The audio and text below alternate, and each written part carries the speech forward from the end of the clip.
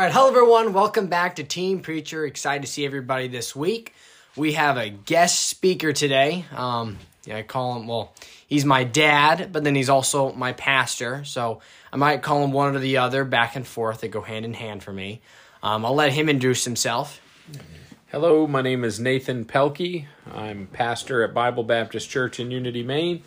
And of course, as you know, I'm here with my son, Elijah Pelkey, my oldest son. They actually don't know my name. I'm just kidding. I'm messing with you. I'm just messing with you. I'm completely messing with you. Yeah, so we're going to be... Is that all you want to share? Sure. Okay. All right. So we're going to be in Ephesians chapter 4. That's what our church's theme is. Mm-hmm. Right? That's what the Lord had really confirmed in your heart, doing Ephesians 4. Yes, sir. And we're just going to be we'll just do verse 1, verse 2, and verse 3. And, you can read it if you're all right with that. You want me to read it? Yeah. All right. I always read it on the podcasts I was reading, so if somebody else is here, I prefer them to read it. Okay. Mm-hmm. So 1, 2, and 3, right? Mm-hmm. I, therefore, the prisoner of the Lord, beseech you that ye walk worthy of the vocation wherewith ye are called, with all lowliness and meekness, with long-suffering, forbearing one another in love, endeavoring to keep the unity of the Spirit in the bond of peace. Amen.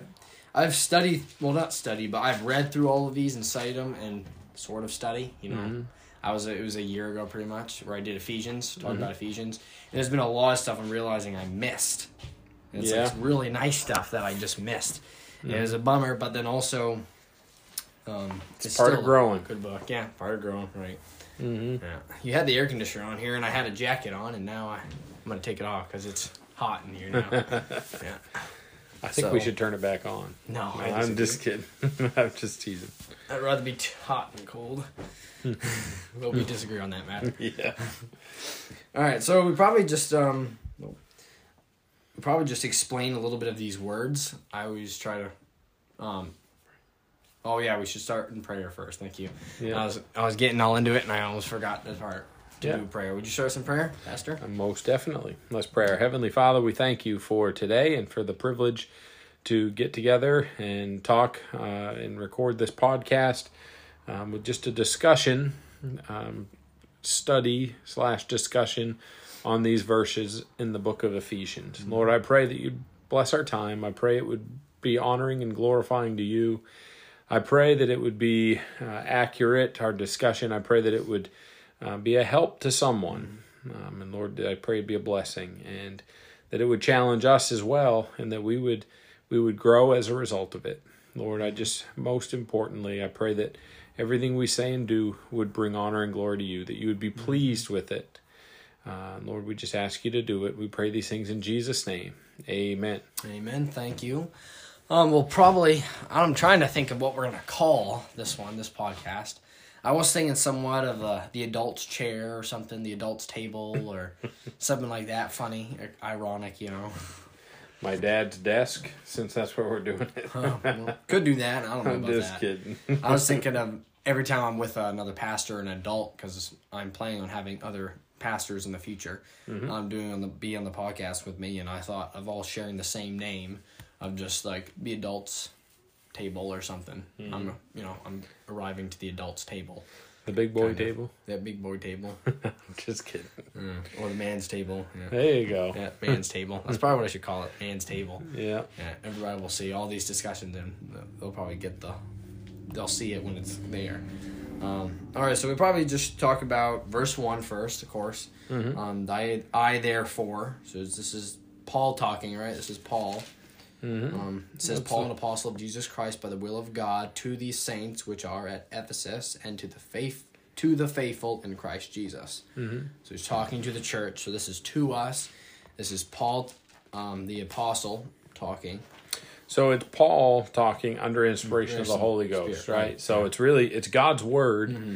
Right. But he's using the Apostle Paul to pen this letter to the church at Ephesus. Right. And given that it's a church epistle or a letter to a church, we understand that it is applicable to us because we are, we are Christians. We are church-age Christians. There we go. That's what I wanted to say. So, Yeah, so we can take this to be applicable to us. It's to us. Yeah. Right. It's for us. And very good stuff he talks about. I, therefore, the prisoner of the Lord. I remember when I talked about this the first time, and one of my... don't even think I have Ephesians on the podcast. I'm unsure. I don't remember. But I, therefore, the prisoner of the Lord. I really like that. I'm just thinking he made himself a prisoner of the Lord, and that's what we were all to do, is to keep away from the lust of the flesh, the lust of the eyes, and pride of life, from this world's grabby hands to try to pull us down. I think of Paul always saying, to die is gain, and he died to self. As he was a prisoner of the Lord. He made himself a prisoner of the Lord. And I had, actually, if you're are you looking up some of those verses? Or? Well, I'm thinking about something, and, we can be in bondage to many things in this life. The Bible speaks of, Romans 8:15, talking about not receiving the spirit of bondage again to fear. So we can be in bondage, and to be in bondage is to be in shackles. It's to be enslaved, bound. To be bound. So that's kind of like prison. It's not the exact same word, but I think that it's a similar, we can understand it's similar. So, in Romans 8:15, it speaks of being in bondage to fear. In Romans 8:21, speaks about because the creature itself also shall be delivered from the bondage of corruption into the glorious liberty of the children of God. In 1 Corinthians 9:19? No, what does that say? Oh, I was thinking of, I have some studying I've done it, a servant at best. I thought of some of the words that Paul had said. 1 Corinthians 9:19 says, "For though I be free from all men, yet have I made myself a servant unto all, that I might gain the more." And that's why that verse really applies to me for when, at church, why I feel led to take the ladies' crock pots, or all the people that are bringing food, or if they have stuff or they need help with something, or why every time I'm asked to do something, I do it with a servant's heart and say I'd love to. Because it's what God calls me to do, and I will gain the more by giving everybody help, making myself though I be free, I made myself a servant to all, that I might gain the more. Yeah, I've made myself a prisoner of the Lord. Yeah, absolutely, and that's kind of where I was going with it. We can be in bondage to many things. We can be in bondage to the flesh. We can be in bondage to sin. This world. Galatians speaks about being in bondage to the law, that we don't need to be. We're beyond that. It also talks about in Galatians, we were in bondage under the elements of the world. So if we consider bondage being similar to a prisoner, there are many things that would like to hold us in shackles, that would like to have us in bondage or imprisoned to. But I believe when the Apostle Paul says that he is the prisoner of the Lord, that is a position that he willingly or voluntarily entered into. Right. Yeah. He chose to become a prisoner of the Lord. And I think it's something that is not, it's not bondage when it's with the Lord. He's a prisoner. Right. In other words, he is tied to him. But I believe there's joy and blessing that comes through that. Not that it's easy to serve the Lord with all that you have and to give him everything that you are. It's not easy, and we're not even always perfect at it, but he certainly calls himself the prisoner of the Lord in multiple passages in the New Testament. So. Do you think he's talking literally? Is it literal? Because he wasn't put in prison for preaching the gospel of Christ several times. So I always thought I'm taking this metaphorical, that he's talking, that he has made himself a prisoner of the Lord, not in the literal sense. But then also, I wonder, can you take this verse a literal sense? Well, Ephesians is one of the prison epistles. It is, okay. So the Apostle Paul penned this letter from prison. And so it could also be literally, but I mean, he's a prisoner of the Lord. If that was the case, if it was meant literal as far as being actually in prison. I think it might be worded differently, maybe not. I agree, yeah. But I think it would say, I'm a prisoner for the Lord, or because of the Lord, or something to that effect. But he's saying he's actually a prisoner of the Lord. Right. And then he keeps going with more scripture and adding, talking about our faith and the walk worthy. Yeah. If he was in prison, I believe there'd be more description of him being behind bars or something. Absolutely. Yeah. And therefore the prisoner of the Lord. And then I guess we talk a little bit more on I therefore the prisoner of the Lord beseech you that you walk worthy. In beseech, you had a good explanation of beseech. It's a hard one to understand. Beseech. It's to implore. To ask or pray with urgency. It's there are other words that we could use to kind of express to beseech, like maybe to beckon, to like, I look at it as a passionate pleading with someone. You're beckoning them, you're imploring them to do something. You're asking them, but it's not just a, hey, would you mind doing this? It's a, would you please do this? It's a kind of that passionate. Paul says beseech. Is he the only? I know this is all pretty thick. Is Paul the only one who uses the word beseech? Let me look it up real quick. I've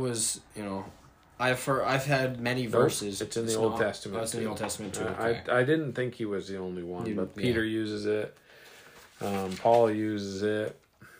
Paul's the only one like that I used. Well, now I know more about who uses it, but Paul was the original guy. I heard most of it, beseech, ever being used. Yep, it's a couple times in the Gospels, once in Mark, or a couple times in Luke. So yeah, it is a word that's used throughout the Bible. But so he says, I therefore, the prisoner of the Lord, beseech you that ye what? Walk worthy.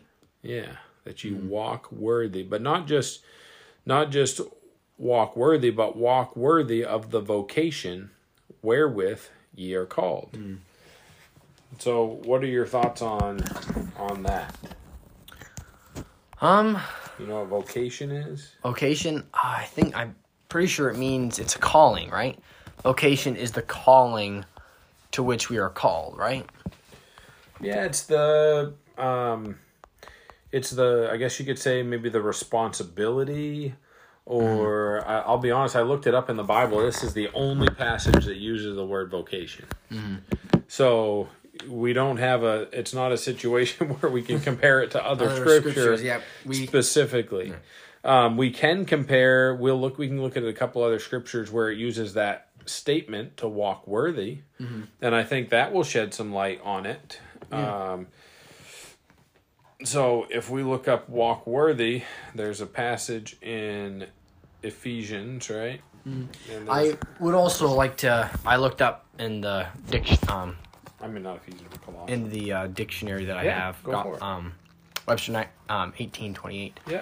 And I just wanted to explain what worthy meant. It means deserving, such as merits, having worth or excellence. The equivalent with of, before the thing deserved, she has married a man worthy of her. I don't know if that's not really true. You can't be really worthy for anything. Thou art worthy of the sway. I am not worthy of the least of all the mercies. Possessing worth is it. Yeah. So basically, the idea I liked better was deserving. We don't deserve anything. We are unworthy, such as that's why. I'm not gonna make fun of other religions. No, I'm not gonna do that. But that we can't be worthy. So it's weird to me, and I've looked into this and I know the answer to this, but as reading this for the first time, I was it didn't make a lot of sense because we can't be worthy. Those movies, superheroes and people gaining such power, the world likes to portray that people are worthy. And if you really look into the world today, no one is worthy, because even the best of men are men at best.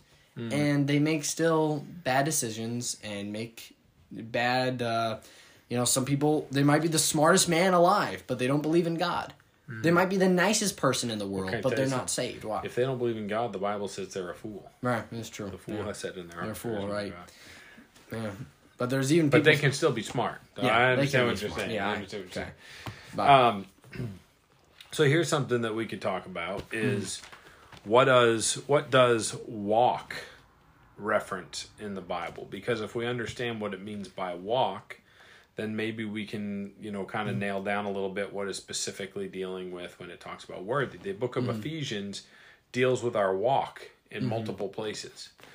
So even just in this one book, we can get to walk worthy here in a moment. But if we look just at Ephesians 2 and verse 10. Ephesians 2, verse 10. All right.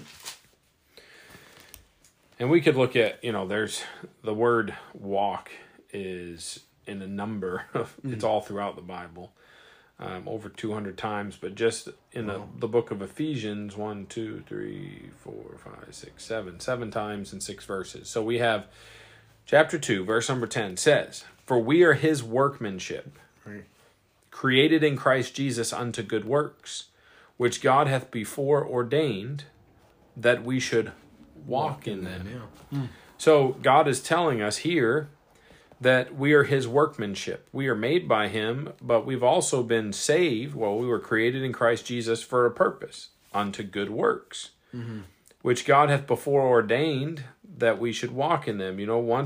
Once we're saved, we have a purpose, and that is to walk in the good works that God has called us to. Right. We have Ephesians chapter 4 and verse number 1. We just read that. We know what that one is. We won't read that again. Verse 17 of the same chapter. You want to read this 4? one? I feel like I'm doing most of the talking. Oh, it's okay. But verse 4, chapter 4? Verse 17 of chapter 4. Yeah, okay. I'll do that. "This I say, therefore, and testify in the Lord, that ye henceforth walk not as other Gentiles walk, in the vanity of their mind." Okay. Yeah. That's So, really good.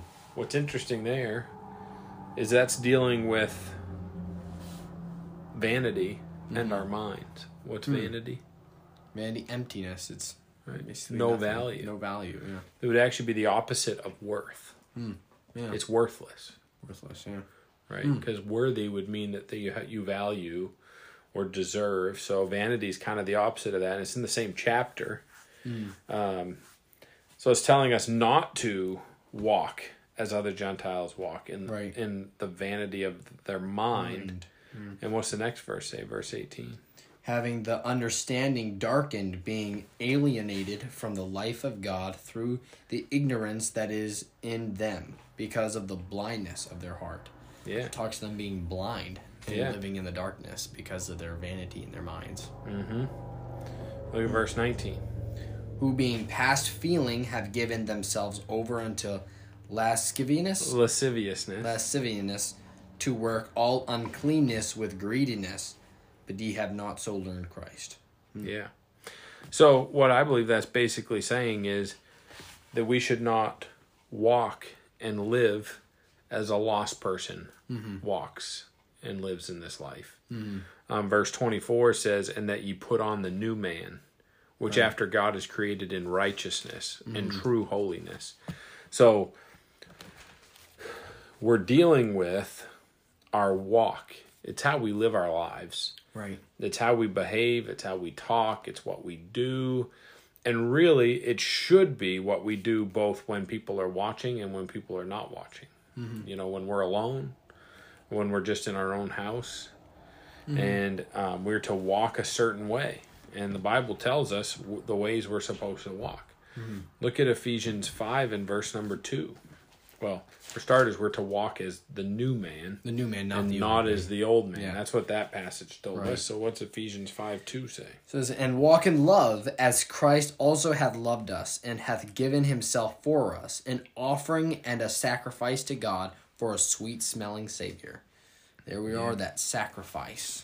Savor. Yeah, sacrifice. And actually, verse 1, we should read, "Be ye therefore followers of God as dear children, and walk in love, as Christ also loved us." So Christ gave himself for us, right?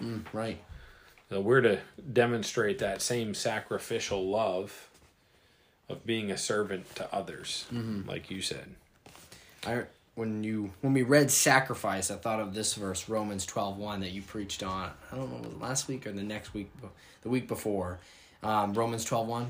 It says, I beseech you, therefore, brethren, by the mercies of God, that ye present your bodies a living sacrifice, holy, acceptable unto God, which is your reasonable service, your reasonable service. Yeah.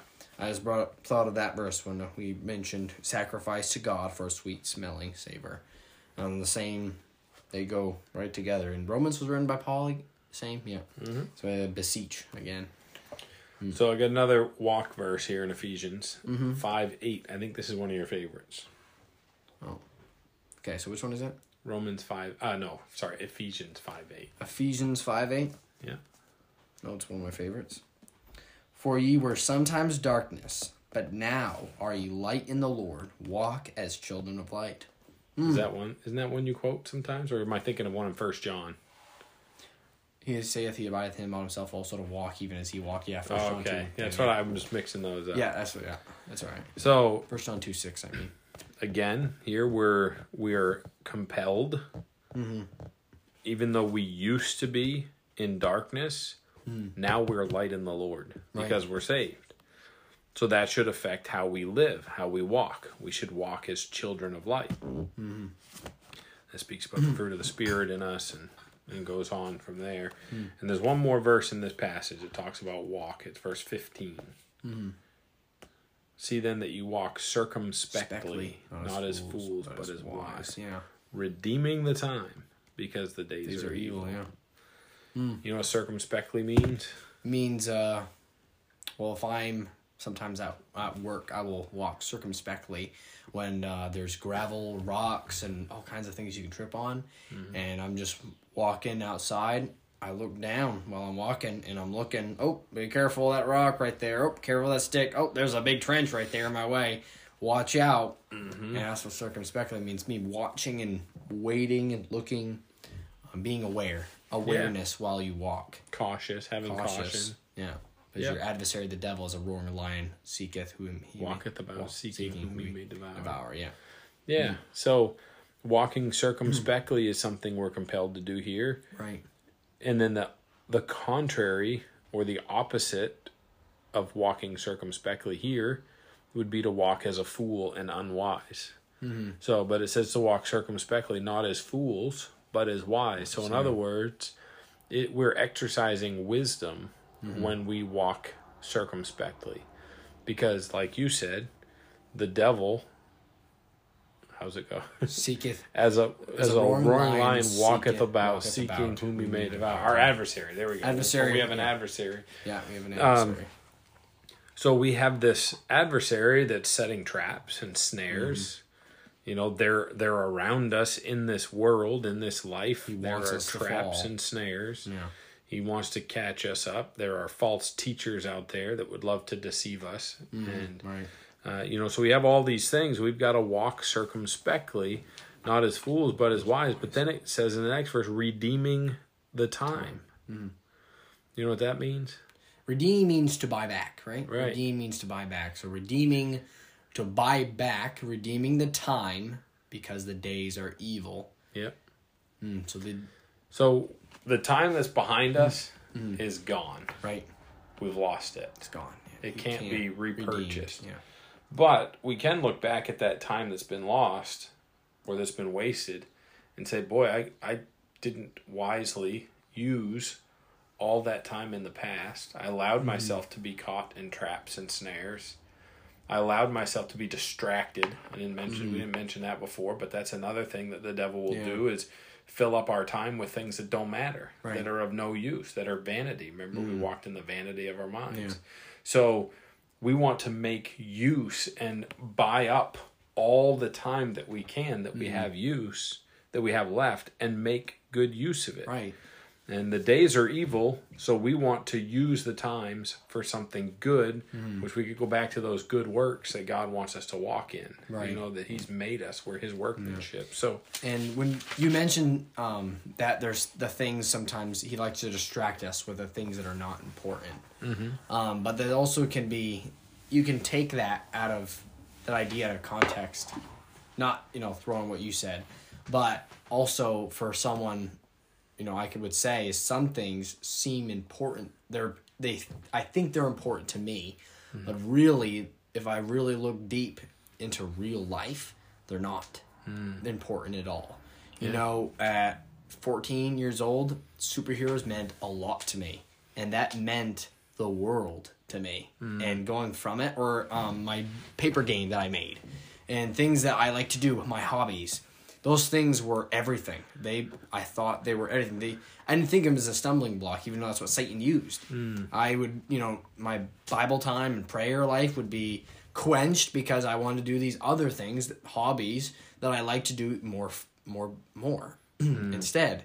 And there's things that in everybody's life that might not think they don't think it's vanity. They don't think it's a hindrance or can be used to. No, they don't think it can be used as Satan, but really it can. And I don't really think you can decide what is and what isn't, because there's the TV, there's video games, there's paper, there's games, like any board games, there's playing outside, there's running, there's swimming. I don't think you can really it's all the world stuff. Everything is the world's, and it's all can be used of the devil. Somebody who despises TV and is willing to make fun of it and they're never going to put that in front of their eyes, yet are the people who are going to explore the woods instead of read their Bible or pray. Sure. And it's just, there's no difference to this. We all are the same. I was like, well, you have this or you have that. It doesn't matter. We all have the same struggles. Satan uses, there's always something we have. Just because you got rid of this and I don't have the same, that I'm not convicted about that, doesn't make you or me more godly than one another. We're going to be in this, Satan's going to have something in both of our lives that he's going to use as a distraction. Yeah, and to be fair, I mean, you're going to be exposed to things with your eyes if you're watching TV that you won't be in the woods. You're right.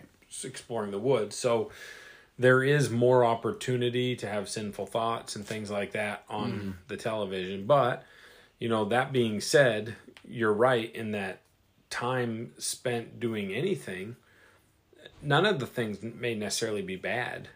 But if we choose them and neglect the things that are things of God in the process, then it's a problem. So I don't, there are things we don't watch on TV. Right. But there are things we do that, we're not convicted about, that we believe the Lord's okay with us watching. So we watch those things, and that's fine. But if we choose to watch TV, even if it's something that's not bad, and we do that instead of having time with God when we need to have time with God, then it's a problem. Right. Yeah. I mean, it's no different than working on woodworking projects or gardening or anything like that. It's a hobby.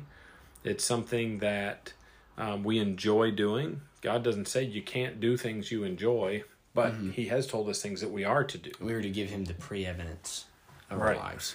Give Christ the preeminence over all things. Colossians 1:18. Yeah. So. Very good. Does it say in Ephesians about preeminence? I don't think so. Ephesians it has grown on me a lot. And we've been working through Ephesians since our theme is in the book of Ephesians this year, out of the book of Ephesians. This walk worthy of the vocation wherewith ye are called. I've been preaching through. We're still in chapter 2.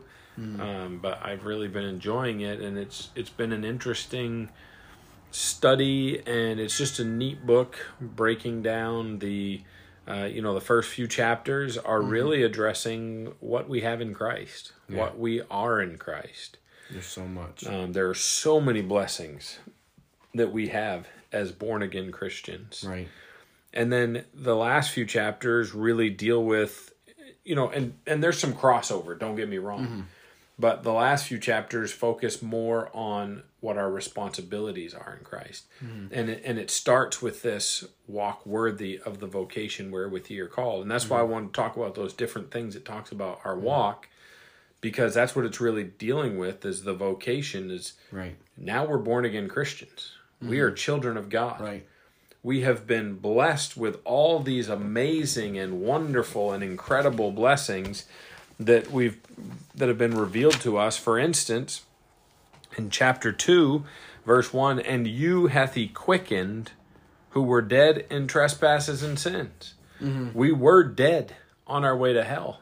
Yeah, we were. Because of our sins, but he has quickened us together with Christ, according to verse 5. Even when you were dead in your sins, hath quickened us together with Christ. By grace ye are saved.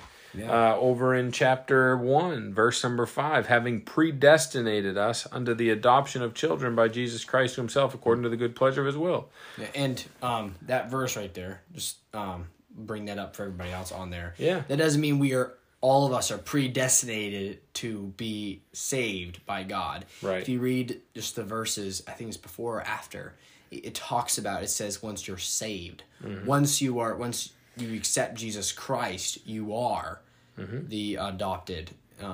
We're predestinated unto after. the adoption of children. Yeah, but that's after being saved. Right. And I believe if we go over to Romans chapter 8, it talks about adoption. Mm-hmm. And it says that what the adoption is the redemption of our bodies. Mm-hmm. So the adoption that we've been predestinated for is the new bodies that we're going to get. Now awaiting us, yeah. Yeah. One day when we're taken out of this earth, we're going to get a glorified body, the Bible tells us. Yeah. So that's what the adoption is.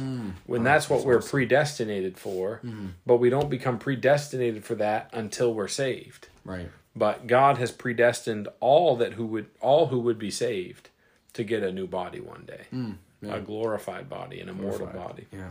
And we can kind of see that again in verses 13 and 14. It says, in whom ye also trusted, after that ye heard the word of truth, the gospel of your salvation, in whom also after that ye believed, you were sealed with that Holy Spirit of promise, which is the earnest of our inheritance, until the redemption of the purchased possession unto the praise of his glory. Well, what is the redemption of the purchased possession? Well, according to Romans 8, it's the redemption of our bodies. Mm-hmm. That's what the adoption is. Yeah. So the Holy Spirit's a down payment for the time when we'll have our glorified bodies. Amen. Yeah. Sorry, kind of a sidetrack there. Oh, that's all right. So I guess we'll jump to the next part on after walk worthy. Of the vocation. Oh, I was going to bring up something. So do you think, I know we probably should jump to the next spot. I wanted to bring something up. Yeah. So do you think when it says walk worthy of the vocation there with your call, is it talking to members or to the church or the pastor? I would probably say the church. Yeah, I mean, this is not a pastoral epistle. Mm-hmm. So 1 Timothy, 2 Timothy, and Titus are what we call pastoral epistles. Yeah. They're letters to pastors. So this is a letter to the church. Right. So I think it's speaking to all the people in the church, saying that they ought to walk worthy of the vocation wherewith they are called, which, I think that is, at this point, honestly, this is kind of off the cuff. It's not something, while I'm preaching through Ephesians right now, we haven't gotten this far yet. So I've reviewed some of these things, but I've not dug in depth on this particular point just yet. Yeah. But I believe the vocation wherewith we are called, well, back in chapter 1, verse 3, it says, blessed be the God of our Father, of our Lord Jesus Christ, who hath blessed us with all spiritual blessings in heavenly places. Nope, that's not what I was thinking it was.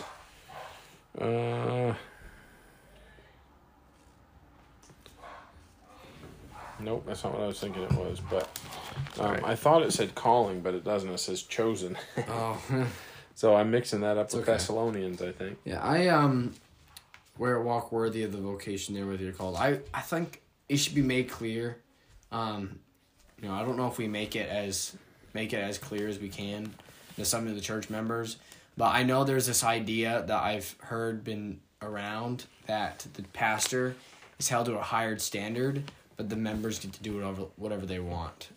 They get to live in some of the sins, but the pastor is held to a higher standard, and it's real. And then it's like, but that's not what the Bible says. The Bible, like we were in here, walk worthy of the vocation. It's the church, and there's just members that they make excuses. But the thing is, they're fine and they're praising the Lord, but the pastor steps a little to the left on accident, or makes a mistake. They'll make fun of him, like, whoa, and they'll just look at him, and it's like, but they have the same exact or even worse. It's because they're holding the pastor to a higher standard when they should be holding themselves to the same standard as God. When I talk with I don't mind this, but it does kind of get a little on my nerves when I'm with some younger people or older people and I'm talking about the Lord and they're like, you're called for something. I'm like, yes, I'm called to be a pastor. I says, but I'm like, that's not that's not why I am the way with the Lord that I am. That's not, I'm not serving God as much as I am today because I'm called a pastor. It's because I'm holding myself to the standard God has given us in the Word of God. And that's why I think, all the members are to be, not like the pastor getting up and preaching in front of people, but they should be in the same spiritual gain, and they should walk worthy and hold themselves to Christ's standard in the Bible, as God requests of us. Not all Christians are called to full-time ministry in the sense that they're going to pastor a church or be a missionary in a foreign country or something to that effect, but we are all called to full-time Christian service, full-time Christian faithfulness. We're all called to be godly husbands and wives. Right. We're all called to be godly individuals who walk with the Lord. We're all called to be godly parents and to raise godly children. Children that are born again are all called to be godly young people and grow into godly adults. And part of being godly is, yes, reading and studying our Bibles. It is having a personal prayer time and walk with the Lord. But it's also being faithful to evangelize the lost, to be a witness for Christ, to be a good testimony for Him. Kind, as Brother Frank mentioned. Yeah, we're called to all these things. All these things, yeah. So where I was thinking earlier, dealing with calling in chapter 1,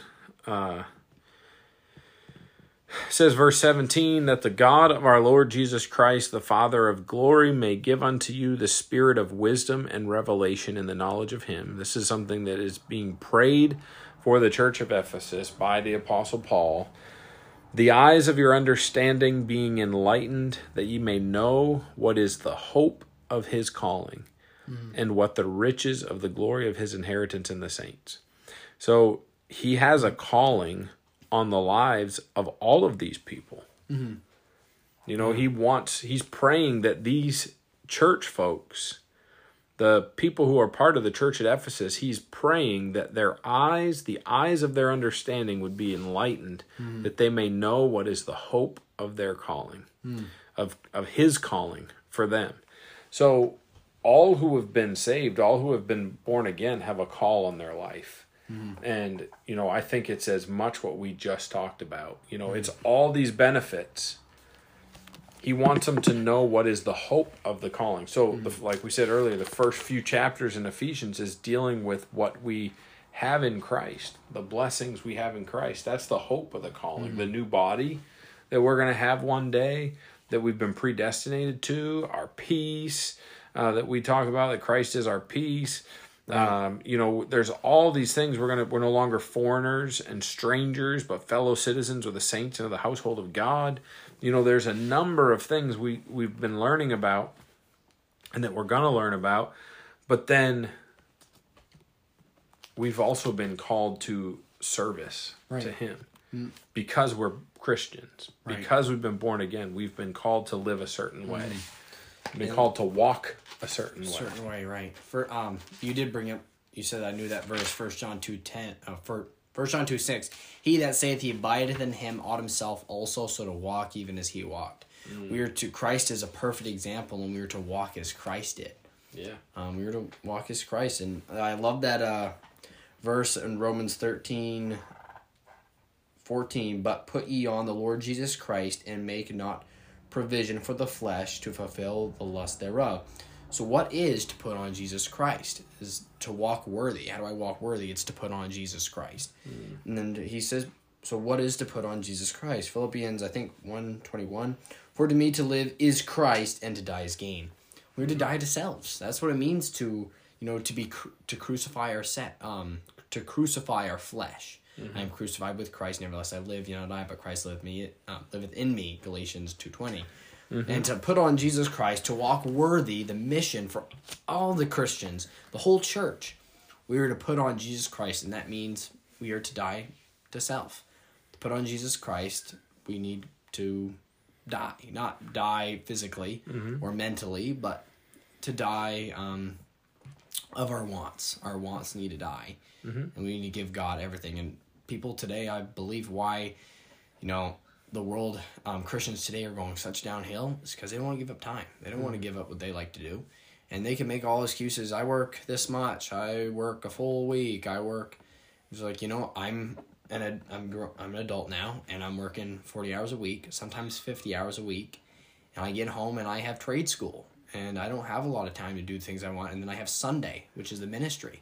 So some weeks I don't have any time for anything, but I always make time. I get up earlier to just read my Bible and pray. And then the time when I get home, I get to my Bible and I pray, because that's how we're going to have growth. And you do the same every morning. That's how you're going to know God. That's how you're going to reflect Christ. That's dying to self. It's like, I would love to sleep more. But I wake up earlier because that's how it's important to me. And I know other men of God who wake up earlier just to spend time with God. We brought up Pastor Carl.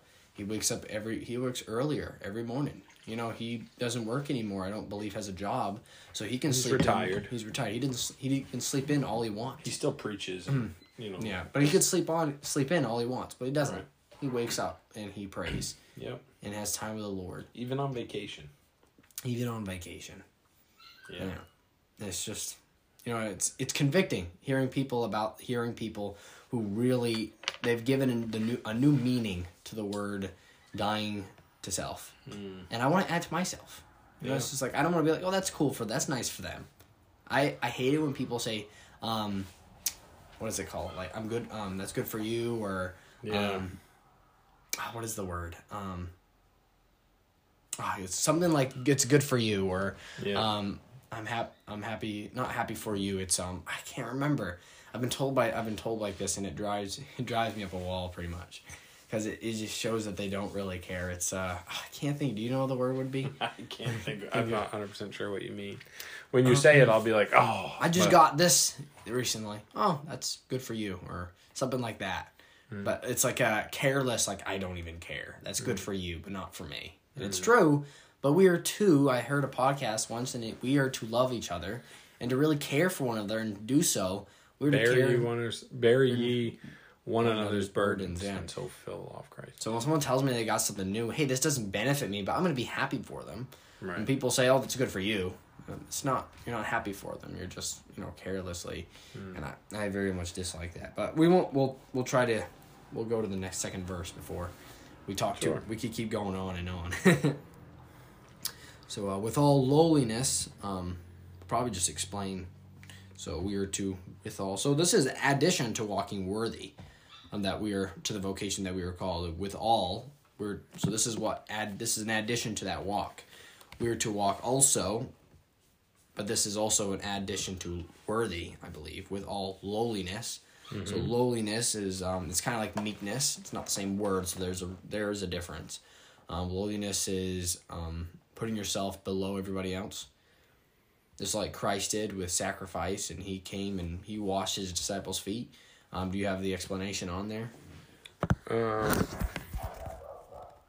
Well, it does say in Philippians 2:3, let nothing be done through strife or vainglory, but in lowliness of mind, let each esteem other better than themselves. So we're to, like you said, put ourselves below someone else. That would be lowliness. If we look it up, are you looking it up in Webster's? I am, yeah. Okay. Spelled it wrong, though. I didn't. It's freedom from pride, humility, humbleness of mind.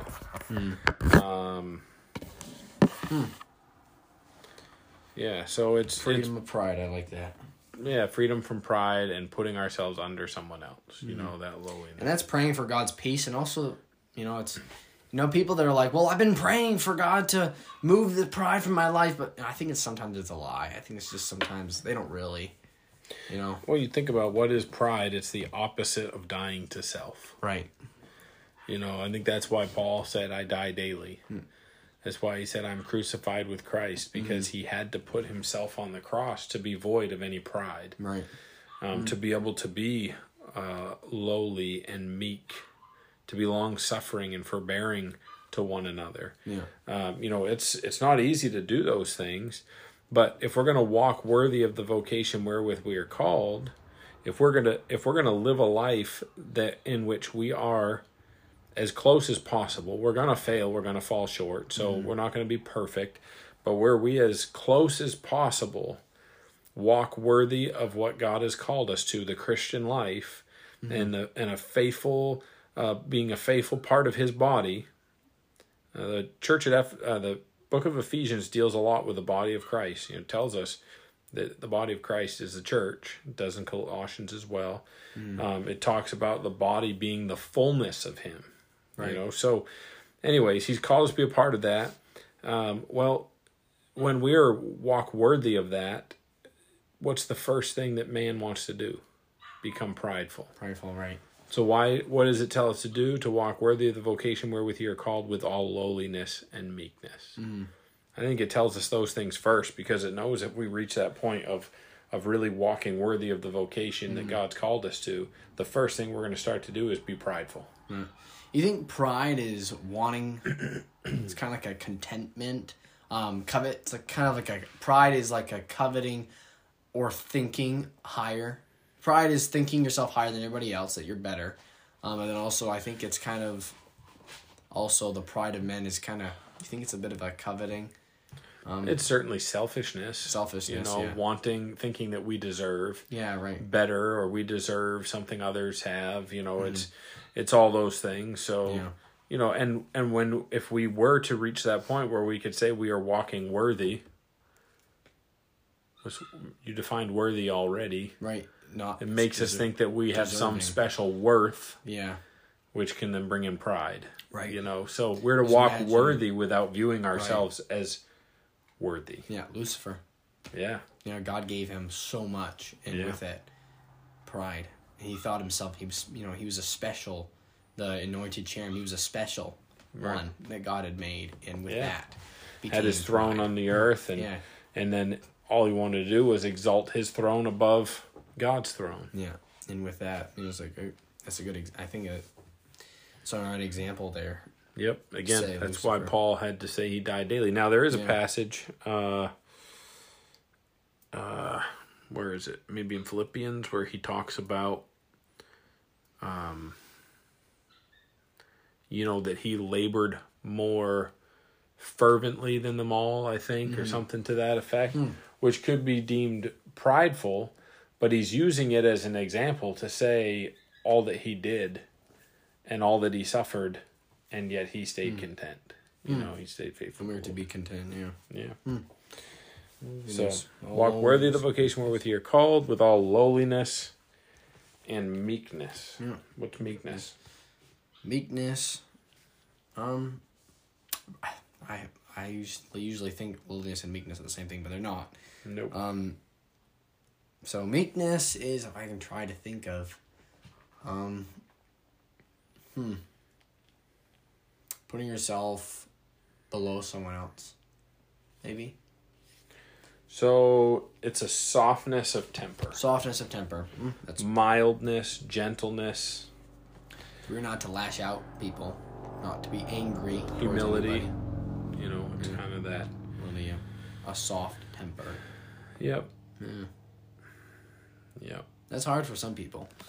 I don't generally have a struggle with hard emotions. I'm more of a, and I will sometimes, there are questions asked that do kind of spike a bit of my emotions, and it's like I get kind of angry. Right. But I have many times where I've been given many questions that I would say I've had many times that I have been very angry at some people asking me questions, accusing me, making fun of me. I've had many times, through my life working, people I've worked with, so all kinds of stuff. And it's really, it's sad, but then at times it's like I always take one big breath and I think of my Savior. And I don't ever think of meekness, but I should now think of meekness, pray for meekness, having that soft temper. And when in times like that, I wish it didn't happen, but it does. It always occurs. But I always think to myself is I always take one big breath and I just think of Christ. I'm just like, I want his temper. I want temperance, you know. Yep. I just want to have the Lord's temper, and I pray for patience and wait for these people, because some people they really don't know better, and they're not teachable, so you can't teach them, so you can't do anything. Mm-hmm. So it's like, I'm stuck in this hole. I can't do anything, so all I can do is pray for them. Yep. So there we go. I can't change anything by getting mad or lashing out or whatever, so I just take big breath, and I just pray, Lord, help me. And there you go. Soft temper. Yep. Do you have anything to add to that? Being meek can be tough. You're right that sometimes people say things that we take offensively, we take personally, and we let it cause really pride to well up in us and to become defensive. And we become defensive because we're being prideful, right, and we want to defend ourselves, which, when you think of Christ, he suffered without defending himself. Right. I was just reading a verse on that today where it said Christ did not defend. Oh, yeah. Oh, yes. That was Obadiah Holmes. In Obadiah Holmes. I was reading that story today again. And it says, honor all men, love the brotherhood, fear God, honor the king. Servants, be subject to your masters with all fear, not only to the good and gentle, but also to the froward. For this is thankworthy, if a man for conscience toward God endure grief, suffering wrongfully. For what glory is it, if when ye be buffeted for your faults, you shall take it patiently, but if when you do well and suffer for it, ye take it patiently, this is acceptable with God. For even hereunto were ye called, because Christ also suffered. And that's the thing, Christ, in the further verses on that, is it talks about Christ, and when he suffered, that he did not, he didn't defend himself, or, he patiently was patient towards that, in that. And that's weird. He's the perfect example on that. I was probably... It's 1 Peter 2:19. I'll pull it up. I don't know if I need to go further on it, but... Oh, actually, I have it right here. For even unto you, because Christ also suffered for us, leaving us an example that ye should follow his steps, who did no sin, neither was guile found in his mouth, who when he was reviled not again. When he suffered, he threatened not, but committed himself to him that judgeth righteously, who is his own self bare our sins in his own body on the tree, that we being dead to sins should live unto righteousness, by whose stripes ye were healed. And perfect example. And even says that he's an example for us, that we are to be like Christ, walk, since we honor self, 1 John 2:6 says, he that saith he abideth him on himself also so to walk, even as he walked. And that's how he walked. Christ did. I remember Pastor Faggart mentioning mad and angry are two different things. Mad and angry, do you have something? Nope. No, I just was preparing for the next thought here. Okay. Yep. We can move on. It's okay. So with all lowliness and meekness, with long suffering. Do you know what long suffering is? I do. I remember Pastor Faggart, my favorite meaning on long suffering is patience and long suffering are different things, but more or less we get long suffering. No, actually, I'm sorry. Forgive me. Patience is what we usually get. So long suffering is something God has to suffer through us in Adam and Eve from the beginning. Is long suffering is having patience on things you can control. So long suffering is something having long, that's why it's long suffering, patience through things you can control. What do you have? No, that's good. That's good? Okay. Yeah, and why is it something that we can control? We might not be able to control the circumstance, but we can control whether or not we stay and endure whatever the trial is through the circumstance. So, we might have a hard time, with something that's going on in a relationship. Well, we can choose to be long-suffering in that relationship, as charity is, according to 1 Corinthians 13. Or we can choose to bail on the relationship. We're told to be long-suffering. Right. And, so many marriages fail these days, I think, because people are not long-suffering. Yeah, sadly enough. They think they are, but they don't really know what long-suffering is. Yeah, I guess so. You hear some stories, it's like, man, you're not doing it right, even though you're saying it's doing it right. Right. Profess themselves to be wise, yet made themselves fools. Yep. Yeah. Oof. So then we have forbearing. Forbearing. You know what that one is? One another in love, right? So, forbearing one another. Jeremiah 20, verse 9, I like this one. Jeremiah was a prophet of God, and at one point in his ministry, he decided he was no longer going to speak the words of God. Who? Jeremiah. Jeremiah? Really? He decided he was done. People weren't responding. Wow. He was preaching, he was proclaiming the words of God, and nobody was doing what he was saying, so he decided he was done. He was quitting. He wasn't going to preach anymore. So it says in Jeremiah chapter 20, verse 9, "Then I said, I will not make mention of him," speaking of God, "nor speak any more in his name," speaking of God. Yeah. Period. "But his word was in mine heart as a burning fire, shut up in my bones.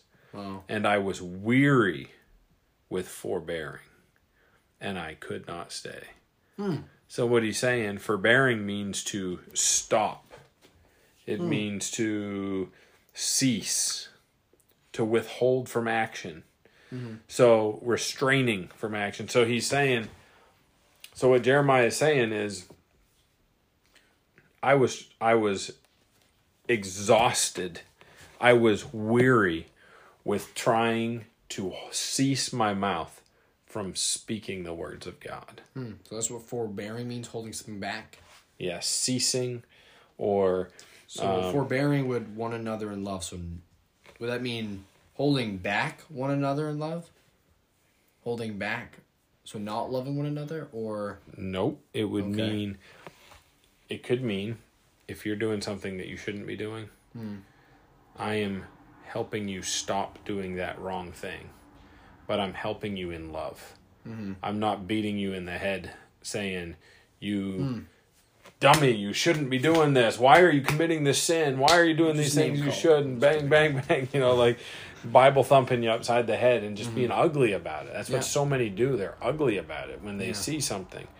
Right. You know, Galatians talks about if you see a brother overtaken in a fault, restore such an one in the spirit of meekness, considering thyself, lest thou also be taken. I think it says something like that. I misquoted that some, but so we forbear one another in love. We help each other.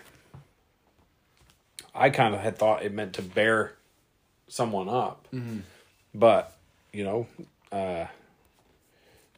Both Webster's 1828 and the Bible, just be reading these other verses for the other verses, it seems to be that it is ceasing. Yeah, in Ephesians 6:9, "And ye masters do the same things unto them, forbearing threatening," ceasing threatening. Don't threaten your servants, but don't threaten them, knowing that your master also is in heaven.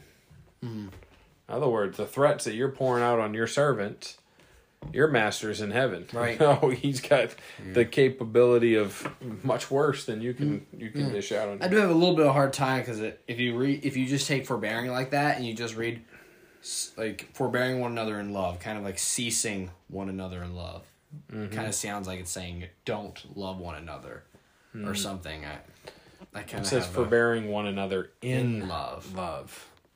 So it means to do something. It's to forbear you in love, lovingly. Okay. So if I come to you about something, I should come to you in love. I shouldn't be ugly about it. You're right. Yeah. I shouldn't rip your face off. You did something that offended me. I shouldn't rip your face off about it. Yeah. I should come to you in love and talk to you about it with a loving spirit. Yeah, that's awesome. Thank you. That's really good. There's a lot of people I wish had done that in my lifetime. Yeah. Yeah. And work and stuff like that. But God's good. So I guess we move to endeavoring or enduring. Remember that? I remember that. Yeah. That's why when I read it originally, I said endeavoring. Yeah. Oh, yeah. Endeavoring. Oh, yes. I accidentally in a past around when I just started. I think I started in 1 John, so it was my first time starting the YouTube channel. I started the YouTube channel. I was reading in 1 John, and it says to endeavor to keep the faith, and I thought it was enduring to keep the faith. And I had this explanation on what enduring was, but it was endeavoring. I just pronounced it enduring. So maybe I'm speaking in some slang or language, or somebody may understand me. Listen to this. I don't understand a word he said, but I know what he meant when he said enduring. You never know. But endeavoring to keep the unity of the Spirit in the bond of peace, which that would be easier for us here because we live in unity. Just kidding. So unity is easiest in unity. Yeah. So endeavoring, that means to make an effort, to strive. Striving together. Yeah, so striving to keep the unity of the Spirit. Notice that word Spirit. It's the Holy First Spirit. letter is capitalized. Unity of the Spirit. Spirit. Because, the Spirit and the flesh go once against each other. They fight against each other. Right. So we need to be friends with our Holy Spirit and not be friends with the flesh. Yeah. And this is again speaking to a church. So, they're being charged to strive to keep the unity of the Spirit in the bond of peace. So we are to walk in the Spirit, right? Galatians 5 tells us to walk in the Spirit, not in the flesh. So bearing the fruit of the Spirit. So if we've got a church of 50 people and 45 of them are walking in the Spirit and 5 of them are walking in the flesh, it's going to be really hard for that group to really have unity with those 5 people that are walking in the flesh, because they're going to be carnal and they're going to complain about things, and they're going to be under conviction, and there's just going to be a lot of problems with those 5 people. In misinterpretation is also walking the flesh? I think walking in the flesh will cause misinterpretation. Yeah, because sometimes you can have a brother who has a misinterpretation of the Bible, and that will cause conflict with one another. You can't have unity with somebody who, basically... Well, we're not going to agree on everything when it comes to our Bible study and our Bible reading. True. So, but we can still come to one another in love and disagree about something and still be kind and still be loving. We can still forbear one another in love. Yeah. Endeavoring to keep the unity of the Spirit and the bond of peace. What is a bond? What is a bond? Bond, yeah. It is keeping one another tied together. Okay. So we are to stay united, if you will, unity. We are to keep ourselves linked together. A bond is, there are some, what's a bonding agent? Like glue. Glue, yeah. You put glue between 2 items to bond them together, so that they'll stay Can't be separated. They're all together. A family. Right. So, yes, exactly. So we are to endeavor to keep the unity of the Spirit in the bond of peace. We want our church body, we want our church family to stay bonded together and to have peace. Yeah. But how is that possible? Every time our church family, we have people who leave. You put so much into them, and it's always the people that leave or have some, you call it excuse, you can call it duty or something, they have something. And it's like, but we were to be a bond in peace. But it's not in their minds. They have unity. They have other plans. Yeah. It's sad that they're not thinking of the same thing. Oh, we got to stick together too. They're on the other side of things for some reason. And it's like, I don't know how can we both be on different sides. If God calls me into another church, I'll go to this other church with your will, not your will, but your blessing. Yeah. Never happened. I'm just kidding. I'm just teasing. But if I'm called somewhere to preach too, like Uncle Brandon, Pastor Brandon Pelkey, he was, just really, it was awesome to have in our church. I'm sad to see him go, but you didn't want to lose him. We were all, that close family. We were best friends, us and the kids, and it was hard seeing him go. But and it was like was it breaking the bond of peace with him leaving? the glue, somebody, I guess, got some peanut butter in there. If you got glue, some in your hair, that was a bad example. Yeah. You're looking at me, I'm like, I have no idea what you're talking about or where you're going with this. But if you get the idea, the bond of peace, what happens when somebody is in the bond of peace and then they break apart and have, either you think it's different when somebody's led to leave, but then there's also other people who make excuses to leave. Yeah. I think there's a difference. I mean, it's still hard and it still hurts either way. When you lose people that you've invested and poured your life into and that are a part of the body, it's like an amputee. You're losing an arm. An arm, yeah. Or you're losing a leg. But you prayerfully would get that arm back. Right. Get thankfully restitched. Yeah, thankfully the body of Christ is rejuvenating. As sometimes you lose some of those components, some of those parts, and God replaces them. We've lost many pianists too in our lifetime, and God's always blessed us with another one. He's been replacing them. Yeah. We're known for that. Yeah. Let's hope it doesn't go further. All right. Yeah. So He's faithful. That's for sure. He is. Yeah. So we want to strive to be faithful. Right. Be ye holy, for He is holy. We ought to be faithful because He's faithful too. Yeah. Well, I think that's it now. It's a little over an hour. Yeah, it is. Yeah. Yeah. I didn't think it was gonna be as long as the one I do with my cousins, but because we did even less. No, we actually did 3 verses. Last time we did 3 verses. Really? Yeah. 3 verses, cool. I guess, takes an hour for us. Wow. Yeah. So, a lot of good stuff. Just to kind of reiterate, walk worthy of the vocation wherewith you're called. We are all called as Christians to live a life of godliness and service to our Savior in a church body, which the Bible says is the body of Christ.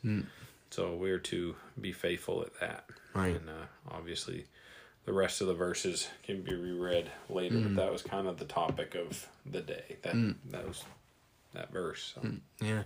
I think a good testimony from me to say for young teens, a lot of teens like to replicate them. They'll copy off of somebody they like, a hero to them in their life. You know what that was always called when I was a kid? What? They were idols. Idols. Mm-hmm.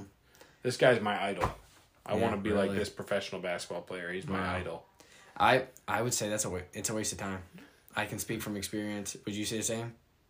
Oh, yeah. Yeah, waste of time. I see teens going in that, and I want to tell them not to do so, but I don't know if it's my place to tell them that. I don't know if they're supposed to learn it by themselves, or am I supposed to say something? I think it's a natural thing. Well, that's exactly what it is. It's natural. It's natural is of the flesh. Yeah, it is. It's a carnal thing. I had heroes in my life that I wanted to be like, and then I realized, at 15, it was a waste of time. And the person I really should be modeling off of is my pastor, my dad, the man of God God's given me, and then also Jesus Christ in the scriptures. And I realized how much of a waste of time it was to try to have idols. Like that's not what the Bible proves. It never says that. Right. It wants us to be like Christ. In fact, it tells us quite the opposite. We should not have idols. Yeah, right. And people don't look at them as idols, but they don't. That's what they were called when I was kids. I don't know what they're really called now. Heroes, or like you said. Or, what's funny? What really got me to realize that I had idols and that I needed to, of men, and I needed to be more like Christ, were people that actually had struggled with the same thing. I could have easily made the excuse, well, they're struggling, look at their life. But I didn't. I decided to take it and to be like, and look at my life instead and, to grow from it. And, the reality is we all grow at different paces. Right. I always imagine us being a flower that's slowly opening. No, you wouldn't say that? A flower just slow. That's the expression I say. We're a flower. You can be a flower if you want to. Okay. A flower slowly opening petal by petal. I just wish you smelled like a flower. To be beautiful. Oh, thank you. You too. But no, sometimes. Slowly, every petal's opening slowly becomes something beautiful. Like what God wants us to be. What He's planned us to be. We're slowly opening to be beautiful. Yeah. God hath made all things beautiful in His time, right? Yeah. But we do grow at different speeds, at different paces, and sometimes, when God got a hold of your heart, it was a very quick and sudden, you just were determined. You were going to be, God called you to be a pastor at that point, and you were going to start really focusing and nailing, getting after it. It wasn't, it actually, we'll be done, but I'll just share this one thing. It actually wasn't the call of being a pastor that turned my life around. It wasn't that I was called a pastor and I knew I probably should do better for the Lord, but that didn't give me the drive I needed. It didn't mean anything to me. It did. I'm called to be a pastor, so I'm going to live and serve him, but that's not what made me to be the godly man that I am today. I would say. I'm not saying that out of pride or whatever. It's just the man that I am today isn't because I was called to be a pastor. It's because I just hit a point in life where, I realized some people said some things about me that hurt my feelings, but they were right. They were right, and I decided to look at that and be like, I don't want to be this. And I decided to study how do you make yourself clean your life up. Lead them in thy truth, thy word is truth. Yeah. John 17:17, I believe, is what it is. Lead them in thy truth, thy word is truth. Yeah. No, sanctify them through thy truth. Sanctify them through thy truth. Thy word is truth. Thy word is truth. How are we going to be purified, cleaned? Through the word of God. I think we'll just end there. Walk worthy. Yeah. Walk worthy of the vocation therewith you're called. Wherewith you're called. Wherewith you're called. I always mess those two up. Oh, well. Very good. Okay, so I guess I'll just end us in some prayer. Sure. So I believe the name will be, I might change it, Adults Table. I thought it was going to be the man's table. Man's table. I like an adult's table better. So I've been a man for a while. In case you have some women on there. No. Just kidding. No, that Just kidding. But the adults table, I just feel like, because as me growing up, I've moved a little bit from the kids table, from hanging out at the kids table all the time. I've moved more to the adults table. Okay. And I kind of say that as the pastors or just the adults. Okay. I think if it's more, I'm probably only going to have pastors on it. We'll see what happens, but yeah, I feel led to do the Lord's will. But we'll see about that. Yeah. Sounds all right, good. So I'll just end us in some prayer, and we'll probably eat something. Sorry, it's always an hour before we eat. Oh well. All right, I'll end us in some prayer. Thank you, Lord, for this wonderful day, Lord. I praise your name on high, and I thank you for this blessed day you've given us. Thank you for my pastor, Lord, and my dad. Also, my pastor and my dad coming, Lord, and being on the podcast. Lord, being help me in the Word of God, Lord, and that we could share our understanding of the Word of God that you've given us.